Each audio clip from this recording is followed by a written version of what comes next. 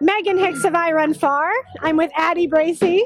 She's a third place finisher at the 2019 the North Face Endurance Challenge 50-mile championships. Wow, it looked like you had to work for that. I did, yeah. It's I think I was in second until basically right before the bridge, and I could see Anne-Marie finishing as I was turning the curves. That's not an awesome way to get third, but yeah, I fought for that, and that's all I had in me, so I'm happy with it. Let's back up to the early part of the race. You guys were a pack of ladies running pretty hard through the dark in the fog. Yeah, we were out hot today. It's very fast, a little faster than I probably would have wanted. I think a lot of people paid for it, myself included. So, we talked earlier in the race or before it started, Anna May and I kind of said, I'm willing to take some risks today if that's what happens. That's why we're here, to run fast, and there's not, like anything on the line where I should play it safe. So I went for it, and don't know if I would do it the same because it was painful, but yeah. Who was there in the early miles? Who were you with? Who were you seeing? Claire, Abby. Claire was there for a bit, and then she kind of fell off. Abby Hall or Abby Both, Levine? actually. Abby Hall and Abby Levine, Anna May, and myself were all together for a pretty long time. And Io was she would kind of fall back and come back up. Got it. And then people kind of fell off one by one, and Io, Anna May, and I were still pretty close together for a while. Got it. But I would say the first 10 to 15 miles were pretty fast. And we had a couple sub-6s in there, I think, unless my watch was wrong. I hope it was. Looking at your watch going, ooh. I literally did that. Ouch.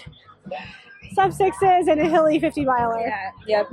Okay, so the middle miles, I think, are kind of some of the deciding miles. There's some steep uphills and some steep downhills when you're going through Muir Woods and, down to Stinson and up into Muir Woods. Mm-hmm.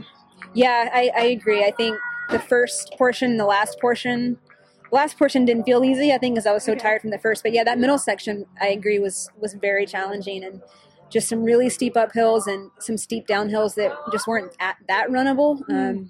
Yeah, that's actually also it's hard to call anything technical here, but right. That's the most technical portion, race. right? Yeah. Which,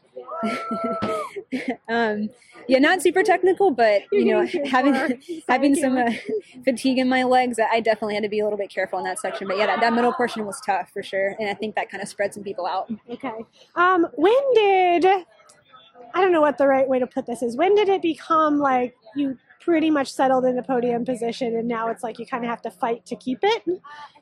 I never really honestly felt like I had it locked in, just because I felt so bad, and I knew that I was slowing down, had some puking and a lot of walking. Yeah. Oh.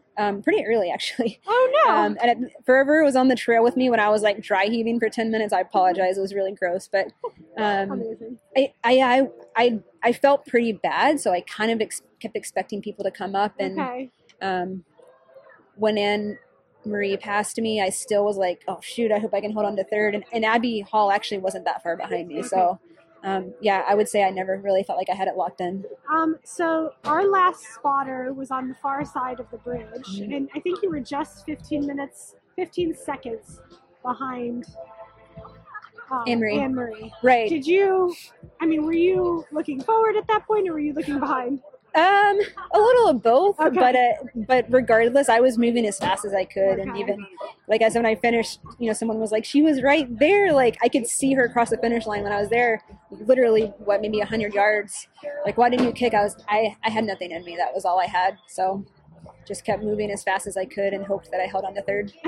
Now, I'm always curious about people like you who come into ultra running from shorter distance stuff, from mountain running. How weird is ultra running? It's so weird, isn't it? It is weird, yeah. There's a lot of things that I like more about it. Okay. A race like today feels similar in some ways because you're racing from line to line, and and it doesn't always feel like that. But I think there's probably some advantages I have, pack running doesn't bother me, and I like to compete, and I don't mind running with people and pushing myself in that way, and having a lot of bodies around me. So yeah. Cool. Well, congratulations on your third place finish. Thank you. Also that third place check. Yes, always nice. And I hope you enjoy at least a bit of an off season. Yeah, at least a short one for the holidays. Awesome. Congrats. Thank you.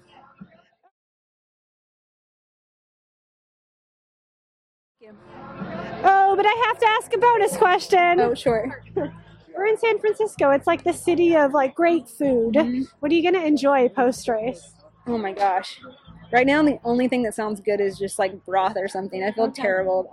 Maybe some pizza. Okay. Pizza and a beer. Pizza and a beer. It's a perfect post-race meal.